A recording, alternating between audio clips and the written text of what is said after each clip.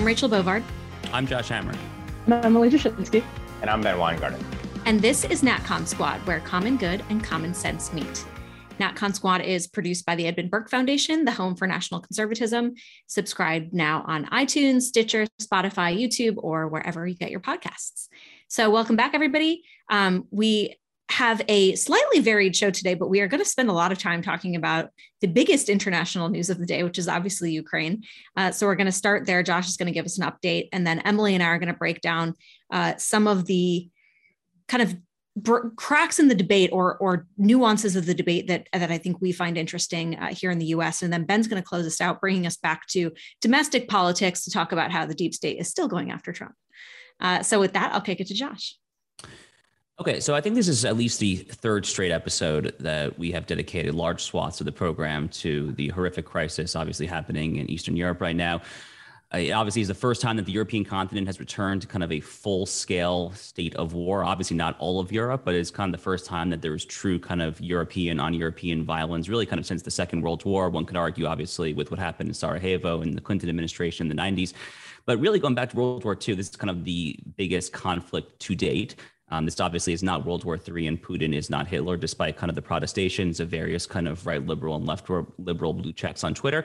But it is obviously a horrific crisis, and we should not in any way kind of undermine that. The graphics are obviously quite terrifying. We're talking here of upwards of over 1 million Ukrainians who have had to flee their homes, a pure kind of humanitarian refugee level. It's just quite terrible. And the only person obviously to blame for that is Vladimir Putin. And we should just say that unambiguously, clearly, forthrightly. We should not make any attempt whatsoever to apologize for the fact that this ultimately is Vladimir Putin's humanitarian and refugee crisis. As far as kind of an update on the actual facts on the ground, as of this time we're recording, it's obviously a very kind of kinetic and fluid situation. The Russians have effectively been surrounded. Kiev or however we're pronouncing it these days. They've kind of been surrounding it for the better part of a week now. They are kind of holding off on making kind of a full-scale frontal assault on the city, but that potentially could be coming. Certainly, we've seen the Russians bombed a maternity ward. There have been casualties there in kind of the southeastern part of Ukraine near the Sea of Azov. Kharkiv obviously has sustained kind of very heavy bombing. And a lot of these stories that we're seeing obviously are quite terrible. It's unclear as of right now when this thing will end, but I'll be very honest with you. I'm personally a little surprised actually that it has not already ended. As of like a week and a half ago, I actually predicted that the pressure from the oligarchs would start to kind of dramatically skyrocket when the SWIFT sanctions kicked in, when the oligarchs could no longer vacation in Greece and the Mediterranean, south of France, all that stuff. I personally thought that the internal pressure would really start to mount much quicker on Putin than it would. Obviously, with Visa and MasterCard kind of cutting off credit card banking services inside the country, the Russian economy just continues obviously to go further and further down. By the way, it raises the very obvious question. Now that we in a unified West have shown that we are capable of crippling like a top 15 economy, that's a pretty serious tool, guys. And there probably are like most other geopolitical strategic actors that we might want to consider those sort of measures for at some point in the future. Wink, wink, nudge, nudge, potentially China, obviously. There's all sorts of questions here. Obviously, I have lots of thoughts on kind of the virtue signaling performative aspect of what we're seeing from a lot of folks here. I don't want to kind of bury the lead too much. We are going to get to that in future segments a little bit. But I'll kind of just say what's really kind of been the recurring thought in my mind for the better part of the past week or so, which is I am not the first person to make this analogy, but I really, really, really do worry that Ukraine is becoming the next COVID masking situation, where we are kind of a secular, godless country increasingly here in the United States. People have a crisis of meaning. They are not going to houses of worship. They increasingly kind of have broken down families. They're childless. And for a certain kind of young, especially kind of millennial, kind of secular liberal type, you need a cause to rally around. I kind of go back to the same-sex marriage debates. I remember this essay from the Atlantic magazine, like 2013, 2014, where someone described kind of the march to same-sex marriage as like their generation's march to Selma. Like you kind of need your thing to like show that you care about the world.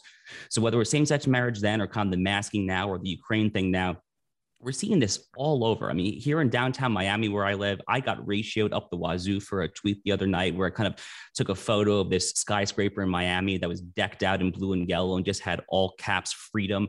I mean, I'm not going to say this thing's a psyop. It is not a psyop, okay? Like there are people that there's a massive crisis and it's Putin's fault. So it's not a psyop. But I really, really, really do worry when kind of the groupthink herd mentality starts to take on a life of its own here. And there obviously are all sorts of kind of vested financial interests in Ukraine with kind of the NGO complex there in the aftermath of the 2014 Maidan revolution. So it's a very, very complex situation here. And I don't really know where to kind of stop this rambling or how to kind of stop myself there. But thoughts on any of this? There are two quick threads I want to pull from what you just said, and both deserve much more conversation than we have time for today. But the first is that, what is happening in Ukraine? Congress just sent close to $15 billion over to Ukraine, a lot of it for military purposes. We don't know how that's going to be received by Russia and what kind of provocation, if any, that will provoke. But they did that without any debate, hardly any debate at all.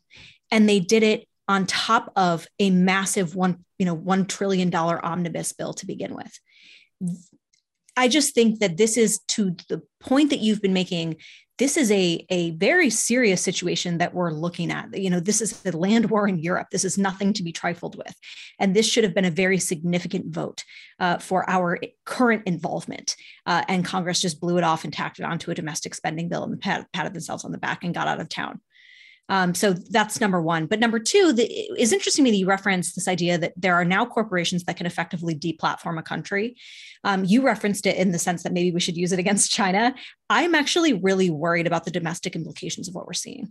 I do think that this has international ramifications as well, because I highly doubt now that Russia's ever coming back to SWIFT. Why would they? Right? They don't have their heads screwed on straight. If they're going to come back to the system that kicked them out, they are going to ally with China. They're already doing that now. And so just this broader idea that there are mega corporations that can cut off with a whim, on a whim, people's access to the market. This isn't, cutting off combatants. This is cutting off non-combatants from the access to the marketplace. And it's not just Visa and MasterCard. It was Apple Pay, Google Pay. You're seeing Big Law pull out, all these different corporations. I think that has really concerning ramifications for us here at home. Again, a much bigger topic that we could discuss at a different time, but one I think that's worth considering. And before we kick to Ben, I'll just add briefly a big picture thing to keep in mind is that we're now 2 years into COVID, and the West had an opportunity to hold China accountable for the virus that escaped from that country. And when we had an opportunity to understand the origins of it, we were mired in a debate about whether it was racist to talk about the obvious origins of it. And this may seem like a non sequitur. It isn't. When Vladimir Putin is considering an invasion of Ukraine, he's doing it in the broader picture of deep Western decadence and weakness. And I think that gets lost in this entire conversation. Like, I think Biden's potential warmongering has been tempered by sort of populist revolt to endless wars and to the foreign policy establishment. Absolutely. I'm glad that we haven't entertained the no-fly zone. I'm glad that we don't have boots on the ground in Ukraine, and we may have in a different period. But that doesn't dismiss the utter decadence that grips the West right now. And we shouldn't for a moment lose sight of the fact that Putin is acting entirely on that. He's exploiting it strategically and intentionally. And that is a huge part of the belief system that is governing what he's doing, that the West has because of the failure of its foundational philosophy in their mind, really imploded. So I'll take a little bit of a different tact. I agree with many of the points raised about the performative sort of virtue signaling. I absolutely think the model that we're seeing applied to the Russians will be applied to the January 6th deplorable portion of America. No question about that. So that ought to disturb us, obviously, because we're all going to be grouped in with the wrong thinkers and pursued using the full power of the banking system and beyond. But when I evaluate this situation, the first place I go is energy. Energy is the lifeblood of Putin's regime. The fact that the Western world, and particularly Europe, more so than the US, but the US also to a pretty significant degree, is so reliant on a country like Russia for energy speaks to a failing of globalism, first of all, and globalization particularly. And as well, let's also talk about the fact that basically the European countries plus the US under Biden have served as a non-deterrent effectively to Vladimir Putin. And I think the European countries in part demilitarizing because of the security umbrella that we provided them. And then also when it comes to the lack of developing nuclear energy and beyond, of course, Russia backed many of the green movements in the West and put us in a situation which gets back to same analog, by the way, with communist China over the coronavirus, where we're reliant on communist China for all manner of everyday basic goods, but then in particular, medicine. Same thing here. The Western world can't be reliant on a China or Russia for anything valuable, particularly, of course, energy.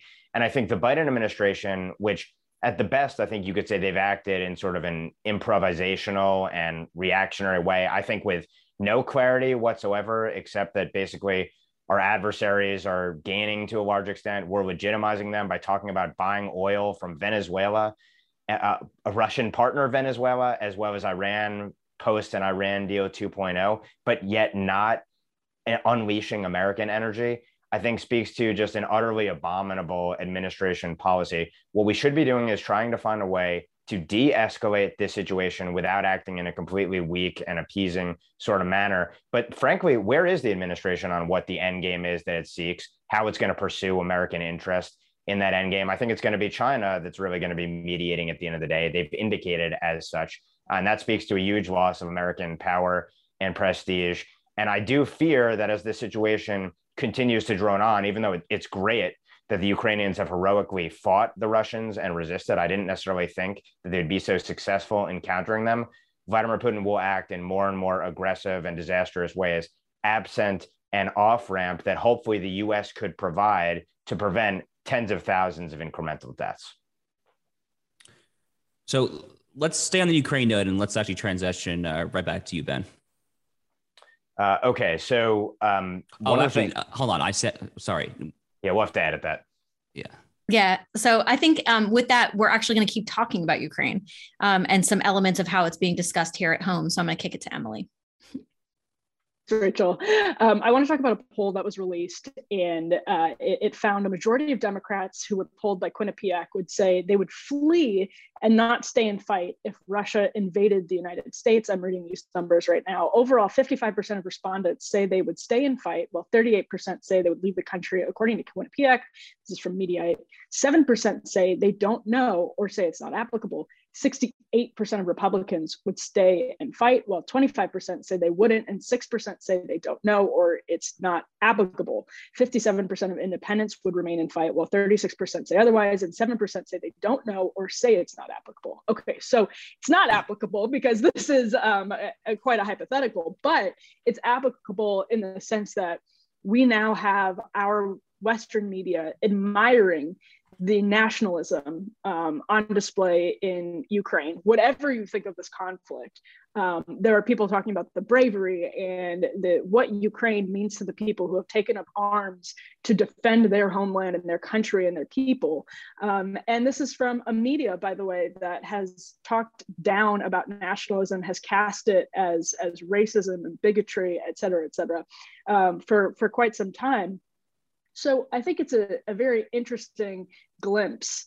This poll is quite an interesting glimpse into the state of nationalism here at home, because not to sound ridiculous, but it's very true that we take our freedoms for granted, that we take our I think clearly we've taken the world for the peace that we experience here at home for granted.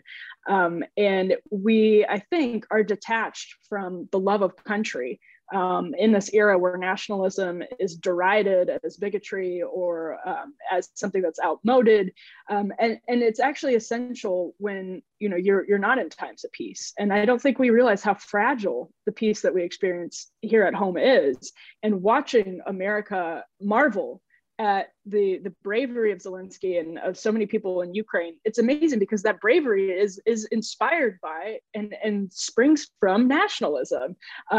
If you don't have a nation to fight for, if you don't love and care deeply about the nation, then why would you fight for it? And so I think obviously the partisan divide here is telling, but I think it would not be nearly as steep or as stark a contrast in different eras of American history. Of course, there would be a little bit because Democrats, have the sort of pacifist inclination on their side, but that's not what this is about. This is about whether you love your country enough to stay and fight for it. And I think we're really losing that. And I think we're going to be blindsided by how dangerous it is at some point. And this is a good reminder of that. It is kind of interesting. Have you guys been following that MMA fighter who was weirdly asked about Ukraine at a press conference? Like, who asks an MMA fighter what they think about Ukraine? But whatever, that's a separate question. I can't actually remember his name, but his MMA name is Thug Nasty. And he's from Arkansas. And I just found his answer incredibly illuminating, because when he was asked, like, should we be fighting in Ukraine? Again, why our press is asking an MMA fighter this, I don't know. But his answer was something along the lines of, like, no, like, I feel terrible for what's happening over there, but I'm not going to go fight over there. But if someone comes here and someone comes to my town, I will dig my boots into the soil of Arkansas and I will fight to defend the things that I love. And that, to me, is just a quintessential American response in a lot of ways. But he has been just dragged over the coals for saying something like that. I think Adam Kinzinger, no less, has basically, Adam Kinzinger, who, as far as I know, has not deployed himself to Ukraine, was just saying, oh, braver people than this guy will fight, in Ukraine. And it's not to say that what's happening there, again, we come back to this theme, isn't terrible and awful, but it comes back again to the point Emily is raising of nationalism, where you have to have this attachment to the things you hold dear. And yet that sentiment has been so overtaken, but I think this liberal internationalism, where we are told to almost care more for the conflicts overseas than we do about the conflicts that we face here at home. And it's not to say that, again, it's not to give moral weight, to something here versus there, or to diminish somehow the suffering of others, but it's to recognize that that is what keeps countries afloat. Is that idea. So I do think we are definitely at a war of sort of existential proportions, as Emily points out, between nationalism and, again, this liberal internationalism, which would have us squash our own in favor of itself. So I guess when I hear the talk about nationalism, a couple of things come to mind for me.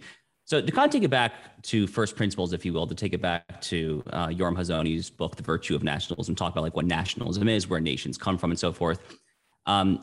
The notion of a nation, if I can speak properly, the notion of a nation, kind of going back really to the Bible and kind of the biblical origins of kind of the Hebrew Israelites, or kind of like the OG nation state, in a sense, if you will. Nations are formed from various tribes who kind of find that they have enough together. And those tribes are kind of formed from various people who share a similar religious, cultural background, who kind of have similar customs, folkways, mannerisms, basically just kind of a similar kind of heritage and a similar way of kind of viewing the world, such that they can kind of come together and form kind of a cohesive political entity. And that kind of becomes the tribe, and the tribes kind of come together and form a nation.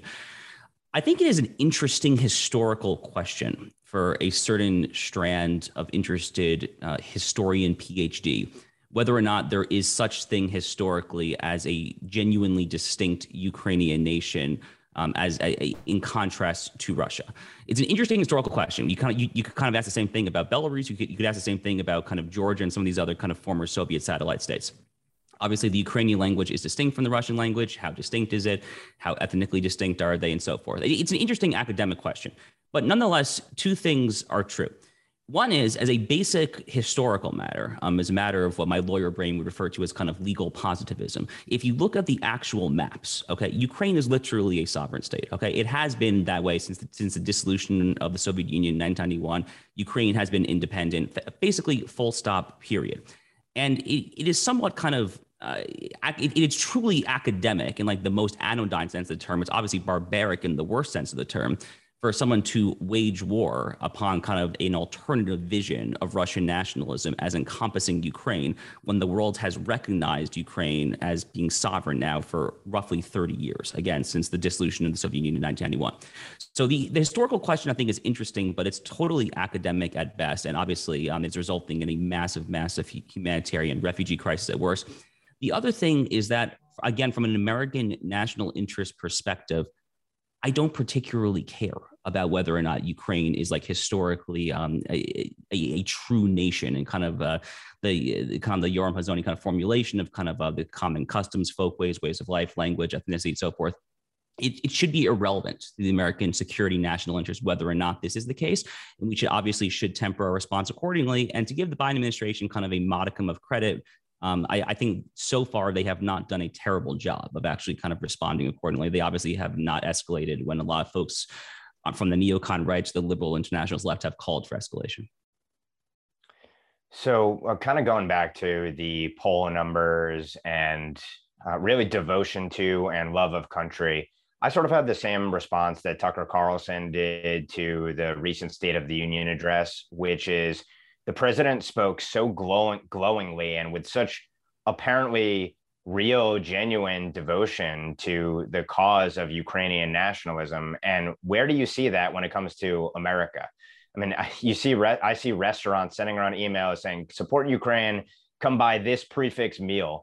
And I just look at it as so disingenuous, such a level of cost-free virtue signaling here, faux devotion. Although for some people, I do think they genuinely are swept up in this cause, as Josh was speaking to earlier. This is the new, religious sort of devotion that they're putting forth that provides them some deep meaning. And I say this, in no way disparaging the fact that the Ukrainian nationalism that's on display is a very positive thing. I want Vladimir Putin and the Russian military to bleed here. I think that'd be a boon to America. It'd be a detriment to China's junior partner in a new axis that's formed between China, Russia, Iran. I hope they fail, and I hope they get no further in any quest to expand their territory into Europe.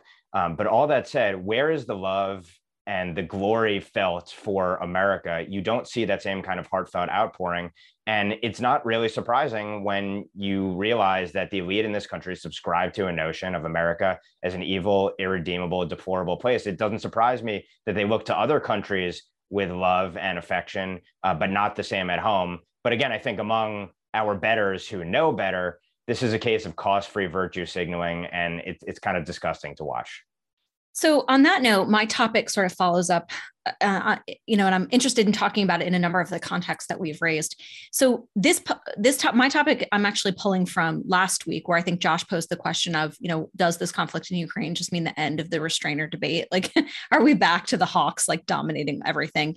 And I was not sanguine about it, right? I think my answer was like, yes, it's over. David Frum has won forever, and there's nothing else to talk about. And Emily was a little bit more, I think, optimistic about it, and said, no, I do think that there's still room for this. And a couple of things I noticed that I think Emily might be right, and I wanted to talk about how people at home are handling this debate and kind of what it means. Yeah, Emily, don't get too excited that I said that you were right. The first is this. I'm so excited that my video went out. So the first thing I want to talk about, sort of again, how people are discussing this here at home, was a Rasmussen poll that asked a question: if a wider war breaks out in Europe, should the U.S. military be involved? All voters said yes at 49%. All voters polled, 49% of them said yes. But what was so interesting was, of that 49%, how it broke down. And so by income, you saw the under $30,000 a year be the least represented in that yes. And the highest, at 66%, right, of that 49% that said yes, we should be involved, was over $200,000 a year. So you see the sort of, privileged and the rich, I would probably say least likeliest to fight in this war, very in favor of the U.S. involvement in a European land war, where the sort of lower income brackets, recognizing that they're probably the ones that would get dragged into it, say no. Now compare this also with support for a no-fly zone. So this was a tweet basically that had a poll from The Economist and YouGov breaking down support for a no-fly zone generationally. And you see a similar breakdown here with the 65 plus category, almost 60% supporting a no-fly zone, where 18 to 29%, you only see 34% of support. And again, a no-fly zone, as I think everybody's probably aware at this point, but is essentially an act of war, right? So you're asking a question: should we go to war, in two different ways? And you're getting the sort of rich older people saying yes, and the young more lower income bracket saying no. I'm conflating these two polls. But I'm kind of curious to open it to the group, because this was the question we were sort of grappling with, I think, last week was, how will this break down, in U.S. support if this conflict is ongoing? And I bring it back to the point I was making earlier to, I think in Josh's segment, where this is why, when Congress just appends $15 billion in Ukraine funding to an omnibus and just pushes it out the door without any debate, I think there's a very broad diversity of views in this country about how we should be handling this that should be reflected on a debate in the floor of the House and the Senate that's not happening. So I open it up for your all reflections on these numbers and kind of what you think. So my basic response to this is there is a real generational divide, to say the obvious. I mean, and there has been since day one of this entire conflict there. I mean, look, I work at home, okay, in my home office here. I have Fox News on literally all day long, okay? Every so often I'll flip to sports to try and stay sane, but I have Fox News on the background basically all day long on both my TVs in my apartment. The Fox News programming, and I love Fox, obviously, has been targeted, I think, towards a 65 and up demographic throughout this entire conflict, with the obvious exception of Tucker Carlson, who is an obvious exception oftentimes when it comes to Fox News programming. But most of the programming on Fox through this conflict, I think, has kind of been targeted towards, or it's kind of been in the direction of kind of a boomer conservative demographic, obviously. And this is a demographic that kind of came of political age when the Soviet Union was an existential threat to the United States, when we were in a state of conflict with the Russians, when it was kind of your patriotic duty to kind of decry Russia and all things Russians and so forth, right? But I mean, speaking personally, I mean, I was born in 1989, okay? I'm writing my column on this week, actually. It's kind of this generational divide and the end of the unipolar moment and all of that.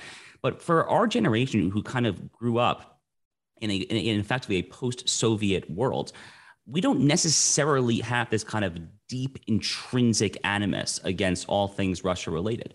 And that's not to say that Russia is a good actor, obviously, okay? Again, Vladimir Putin is not a good actor. He poisons and murders his political enemies, and many of America's closer and more loyal allies in that rough part of the world, whether it's kind of, Central Eastern European countries, Poland, Hungary, so forth, obviously have many reasons to be fearful of Russia for historical reasons, and indeed some current reasons, as we're seeing unfold before our very eyes.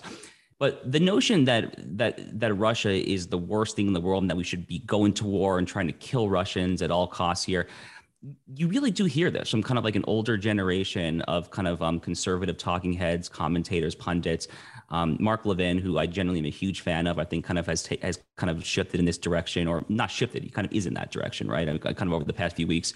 But Tucker obviously stands out as far as kind of the Fox program in particular here. But even on the right, there obviously is like a real generational divide here. And certainly for the younger generation of people, both left, right, and even center, we have grown up in an era where we have seen kind of the visceral decline, the visceral decay on the American home front, the offshoring of jobs, globalization, critical race theory indoctrination, grooming in the transgender ideology, all this stuff. These are terrible social maladies.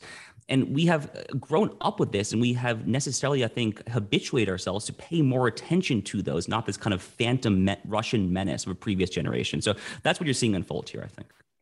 Yeah, and I think it's really big of Rachel to admit that I'm right. And it should be heartening for everyone to see Rachel finally sort of come to. But no, I think I want to follow that point that Josh just made, because this generation is a generation that came of age in the shadow of 9/11, which was precipitated and entirely the fault of people who did it, not in any way the fault of the United States, but the United States' sort of global shadow or global footprint certainly had an impact in sort of stoking the dissatisfaction with the United States being at the forefront of global leadership that led a lot of people to radicalize against the United States and to bring that war to our shores, like literally to Manhattan in an instant. And that's a thing to remember when we're talking about all of this, is that like I've said this a million times in the last couple of weeks, but we are less than 100 years into the nuclear experiment. This has played out in a shorter time span than some people's lifetimes. There are people who are alive right now who lived before the nuclear world order. And we are very much in a process of adjusting to that. And it means, for instance, that, people who hate us in the Middle East, people who hate us in Russia, people who hate us in North Korea, they can do something about it at, to speak sort of hyperbolically here, at the press of a button, or metaphorically, at the press of a button. So this stuff is like really new to humanity. And the ability to fly a plane into a skyscraper is not something that was even conceivable a century before 9/11, because we didn't have skyscrapers like that and we didn't have commercial airplanes.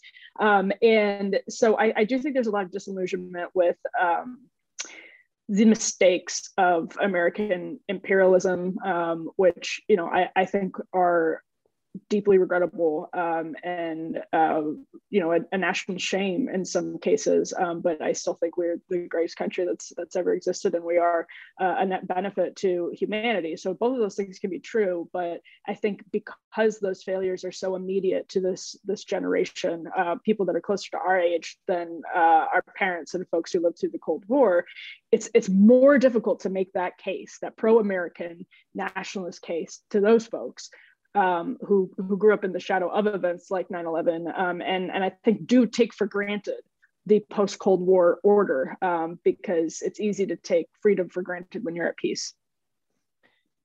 So looking at the poll numbers, I guess I'd say I'm not surprised that the people who are younger and who, as Emily noted, have grown up in the last 20 years of quagmire, where we've spent vast amounts, in almost unthinkable amounts, in blood and treasure, and really had little to show for it net at the end of the day.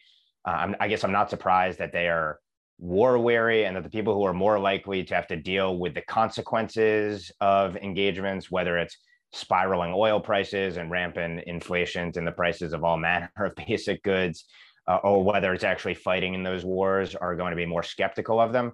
On the other side of the coin, I do wonder to what sort of conflict would they actually be behind? Because I think younger people are generally more idealistic. They say they want peace, although they're not necessarily willing to back the strength necessary to deter adversaries around the world. But to go back to the point that Josh made before, and this was actually one of my initial reactions in watching this sort of widespread elite push to suddenly be the greatest backers of Ukraine in world history.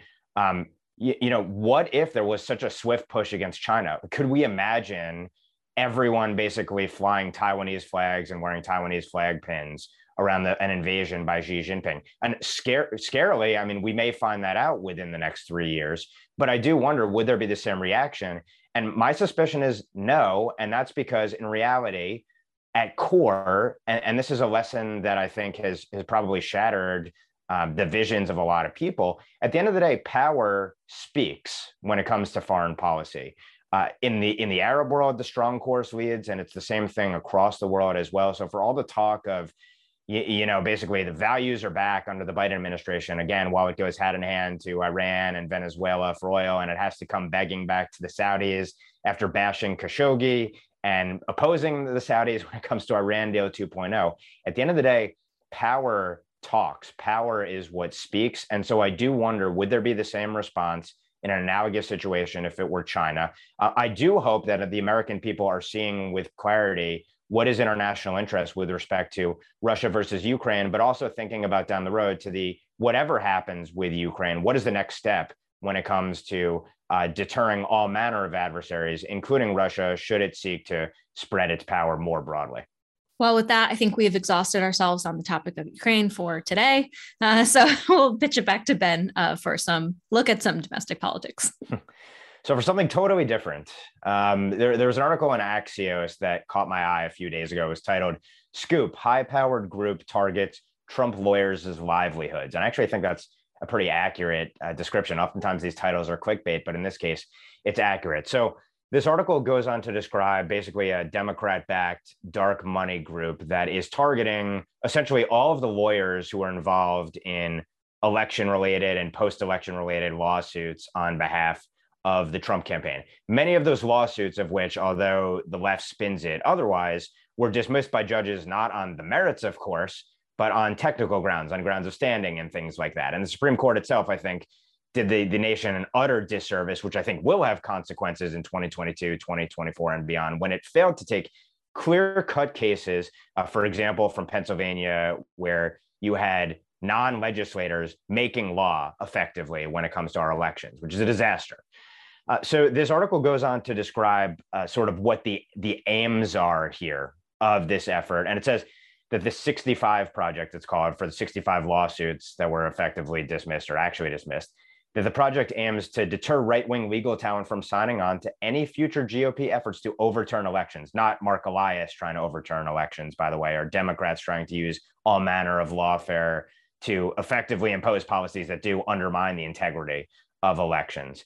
David Brock, of course, infamous dirty trickster, Democrat, founder of Media Matters, Clinton ally, et cetera.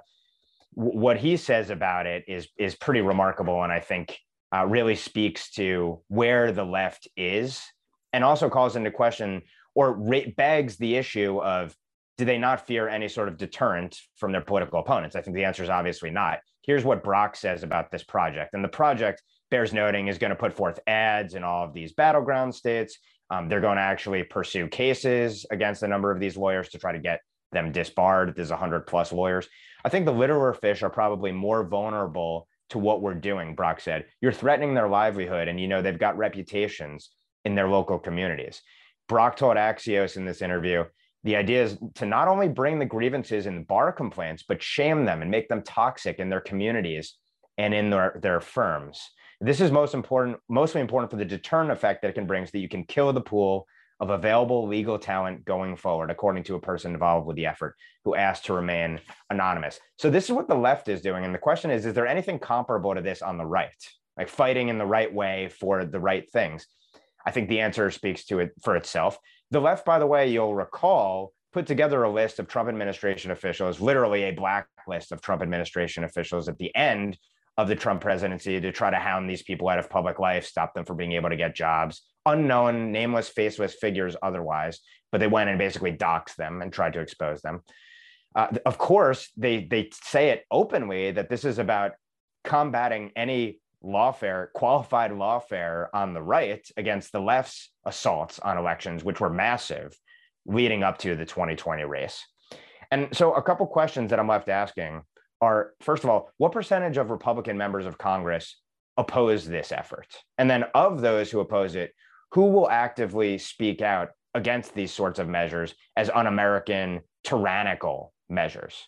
I think that answer speaks for itself. And another question is, where's the comparable Republican effort, say, to go after Soros DAs and to combat them with the same sort of gusto that the left does, except again, on the merits, and not trying to destroy these people in their communities and in their livelihood? So I think that this is a microcosm of the broader effort to, of course, destroy anyone associated with Trump, groups that are conservative, like the January 6th Select Committee is pursuing, but then the broader war on wrong thinking dissent in this country. But this is a particularly odious, in-your-face, overt representation of it. And again, I ask, where are conservatives on this? Because this is what the other side is doing, fighting you, trying to kill you, and they're telling you that every single day.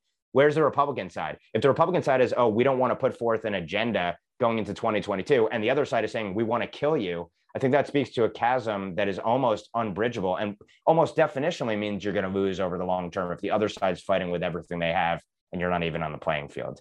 So on that sort of dour note, I'm curious what your all take is on this story and the broader ramifications of it.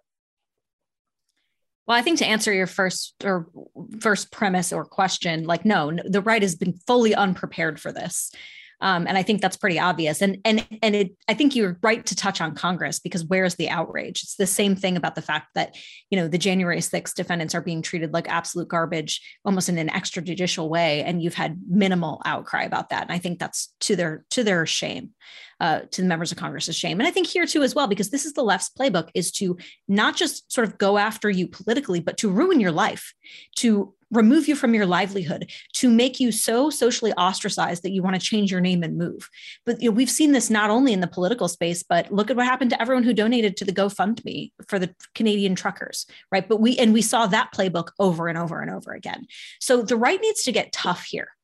And I don't know necessarily what that looks like. Maybe it just means responding in kind. It's interesting in the article that you sent, Cleta Mitchell, who works with me here at CPI, has a quote about Mark Elias, right? Saying Mark Elias has been tied to election irregularities, but why is no one calling him out? Because we don't do that. And it's like, we never want to lower ourselves, but this is almost like blood, an eye for an eye situation, right? You're fighting to live in this country and also defining what it means to be a free country. So I don't know, maybe if other people have different views about the eye for an eye thing, I'm kind of curious. I mean, I have like two thoughts that come immediately to mind here. We've seen any number of stories now since kind of all the litigating in the aftermath of the 2020 election and the electoral college controversies and all that. We've seen any number of efforts to systemically or actively disbar attorneys in various states. New York State, the city of New York has kind of been ground zero of that. If I recall, kind of the city bar of New York was trying to disbar a lot of people on these grounds here. So it should be quite jarring. It should be quite jarring for at least two reasons. One is a kind of like a theoretical level. This is profoundly illiberal, okay? And by the way, here on NatCon, I think illiberal could be a good or maybe like a not so bad term, depending on how you phrase it.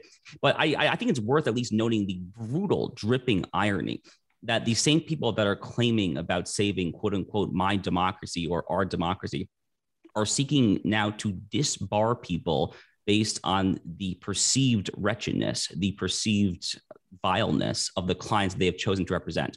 For an earlier generation of lefties, for an earlier generation of progressives, for like the ADL, the ACLU, the SPLC, this would have been completely anathema for the kind of folks that were defending, obviously. Think about the folks that were defending civil rights icons back at a time when that was completely ostracized, back in the old Jim Crow South, and that was kind of a fringe cause. So the tables have really turned now to an extent here, and it's just truly ironic. It also kind of reminds me, just on a note of personal privilege here, if I can just like tell like a little brief anecdote.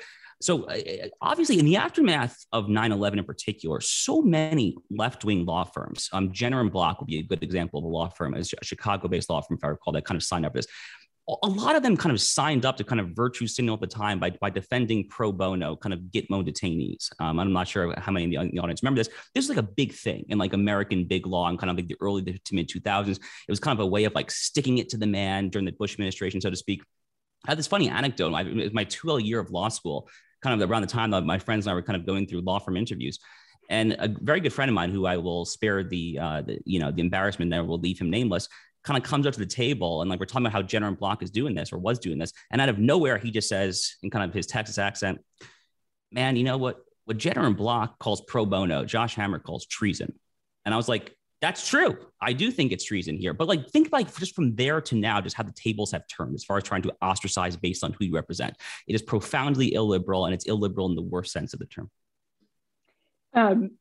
At the Federalist, we actually ran a story where we reached out to the folks, ACLU type folks who had defended Gitmo detainees, and asked them all for comment on whether they would represent January 6th detainees, and we're met with deafening silence on that question, which I thought was a very clever story. I will say I agree that it's illiberal. I'm probably in the minority here in that I don't sort of, I guess, I don't know. I think it's a tough question. Like, I do think it is illiberal. And I think the reason there isn't anything comparable on the right, although the left is very convinced that there is this vast right-wing conspiracy that has been constructed to hunt them and silence them and to destroy their careers, because they've never sort of left there is Senator McCarthy lurking around every corner for them. But they are just like completely convinced this exists. I'm not sure that it actually does, but I think the reason you don't see anything comparable on the right is because that level of maybe liberalism is not like, it's just not the instinct. It's not the conservative instinct to go out and start just like having this big infrastructure that ruins people's careers and targets them and shuts them down. And it's just it seems so ugly to me. And it seems to be such a sign of how incapable we are of just functioning and performing the basic functions of a society society. So I'm totally like kind of torn on this. My instinct is that I don't necessarily want to fight a liberalism or think it'll be most effective to fight a liberalism with a liberalism. I don't know if we're totally there yet, but maybe we are. And so I'm open-minded on the question. And with that, I'll toss it back. Let me jump in and I can kick us off for our parting shots here. And I'll put a capper on this last segment and then go back to Ukraine just very briefly. So one of the things that this Axios article points out is that it's not just trying to destroy these attorneys. They're also going to push the ABA and every state bar association to codify rules barring certain election challenges and adopt model language stating that, quote, fraudulent and malicious lawsuits to overturn legitimate election results violate the ethical duties lawyers must abide by. And you can bet that that ratchet is going to cut one way. It's guaranteed. So I would say this, plus trying to disqualify quote unquote insurrection supporters under the 14th Amendment, this shows you exactly, again, how the left is trying to shift the Overton window, that they're going to use this to try and railroad and destroy any opposition, because elections are where all of their power, of course, lies. This is one more way to, in the words of that Time article about the 2020 election, fortify elections going forward. Jumping back to Ukraine, just to level set and make one 30,000-foot point.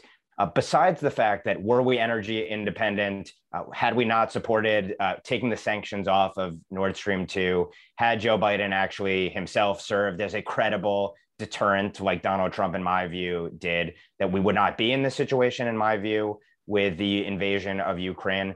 It's just striking to me and jarring, frankly, that the administration has not articulated what situation or what outcome would be in America's national interest. What is the administration willing to do to achieve it? How, first of all, will it insulate the American people from any of the consequences? And how do we stop this from escalating into potentially a nuclear exchange while not being weak and not encouraging still further misbehavior, still further abhorrent behavior from the Putin regime? The fact that we don't have any of those questions publicly, to me, especially given the miscommunication apparently with Poland and other allies and partners during this, just speaks to me that, again, this is not only improvisational and reactionary, but that there's a lack of clarity privately as well as what we see publicly. And that's really disturbing as an American, regardless of what you think the right approach to this entire situation is. And from my perspective, I don't want us getting embroiled in anything escalatory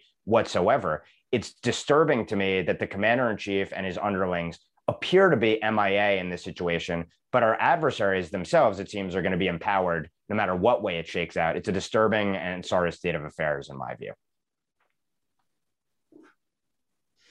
Well, we're open for final thoughts. I don't know if anyone else wants to jump in here.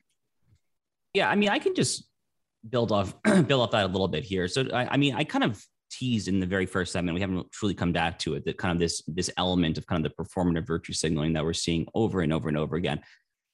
I am at the point where I'm not gonna say I judge someone for putting the blue and yellow flag in their profile, but it's really starting to kind of annoy me here. And it's not because the cause is not just, okay. Innocent civilians do not deserve to be bombed. They should not have their ways of life upended, their livelihoods destroyed, et cetera, because of Vladimir Putin's idiosyncratic thoughts and what may or may not be historically part of Russia. All that's obviously terrible here, but it's just history repeating itself, guys. I mean, it is literally, as Yogi Berra, the late great Yogi Berra once said, it is literally deja vu all over again.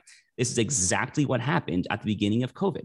This is exactly how we got from 15 days to slow the spread to 2 years. And by the way, this very week, in fact, this day that we're recording this, I read an article in the Financial Times, when in the Financial Times, they said that in England, COVID-19 is apparently now less lethal than the influenza.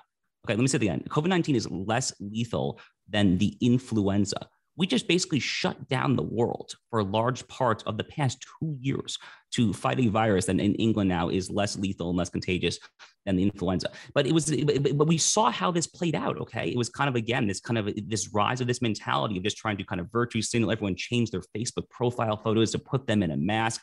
We're all in this together, this kind of kumbaya mentality here. And we're seeing the same thing happen to Ukraine.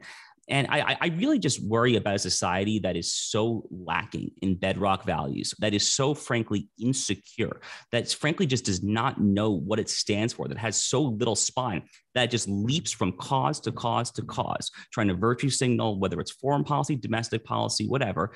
And it just does not say good things about kind of the integrity, frankly, of kind of the American nation state as presently constituted. And it kind of says that I think, we basically just need new things to care about. But in theory, of course, the conservative answer would be the new things really should be the old things, obviously, religion, family, community, so forth here. But in any event, it's a pretty sad state of affairs, I think. So I came here from recording a podcast with my colleague Chris Bedford, and one thing that we talked about, to Josh's point, that I hadn't really thought of it exactly in these terms before, was you have this really toxic combination right now of in a mediocre elite class that was sort of forged in the postmodern climate where truth is relative and their intellectual foundation is built entirely on a house of sand instead of one that's built on a rock. And you combine that with the sort of Charles Murray trend of coming apart. So you have groupthink and just really bad think. And that combination is toxic. So like the combination of mediocrity and clusters of mediocrity in our halls of power is so terrifying, because they don't actually understand the arguments they're making. It's not rooted in virtue. It's not rooted in any coherent set of values, except for the value that value is relative.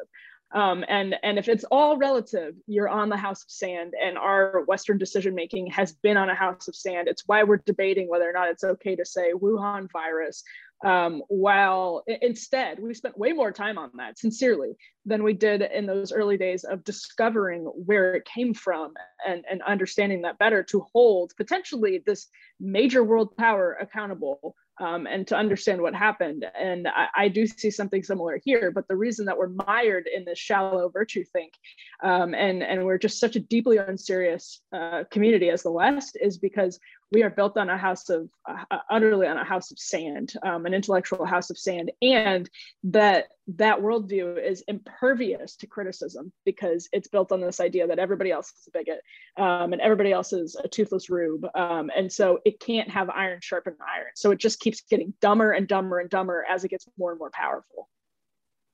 It's groupthink with intellectual rot, I think is really what it is. Mediocrity is just a kinder way of saying it. But I think that kind of brings me back a little bit to the point I was sort of toying with in Ben's segment, which is this idea, as Emily's pointed out, like these are really the sort of elite class that rules in America is not smart, right? They're not, like, they're mediocre. She says mediocre. I say intellectually like depraved, right? And just destructive. But the right still treats these people as though we can just persuade them out of their bad habits and persuade them out of their bad decisions. Like, we are still in a debating club, and whoever makes the better argument wins. And it's like, no, and this is why I come back to this idea of it really, I really do think more and more that the left is not going to stop tyrannizing the right or just people who disagree with them until they themselves receive some of the same treatment. And it's a difficult thing for me to come to grips with because that's not how I was trained, right? And it's not how many of us were raised, but it's this idea that people who are not open to argumentation only respond to strength. It's the idea with bullies, right? They're dumb anyway. And so you have to respond to a bully with strength. So what does that look like? And I think that's what the right has to figure out, is having this, and this is a very generational divide on the right, by the way. I was having this debate with a couple of people who are sort of the older generation of conservatives, the respectable type of conservatives, who were just horrified, that I would put this out there. And they say, well, we do have to fight with one hand behind our back because that's what the founders intended. And it's like, well, okay, first of all, not really. Like, George Washington crossed the Delaware on Christmas Eve. Okay. He wasn't like standing on ceremony here.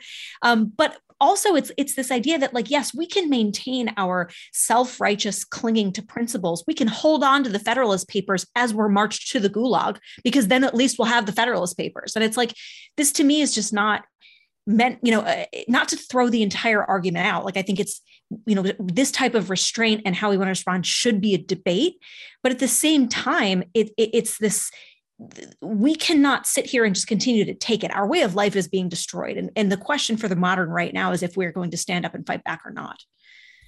So that was a very sort of existential way to end this podcast, but maybe we can pick it up next week. So what is wrong with you? I don't know. It's Rachel says very existential. I heard just a profoundly based closing monologue as well. Well, I'm gonna go drink. Yeah. Okay. So on that note, on behalf of Ben, Emily, and Josh, I'm Rachel Bovard, and this is NatCon Squad, and we'll see you next week.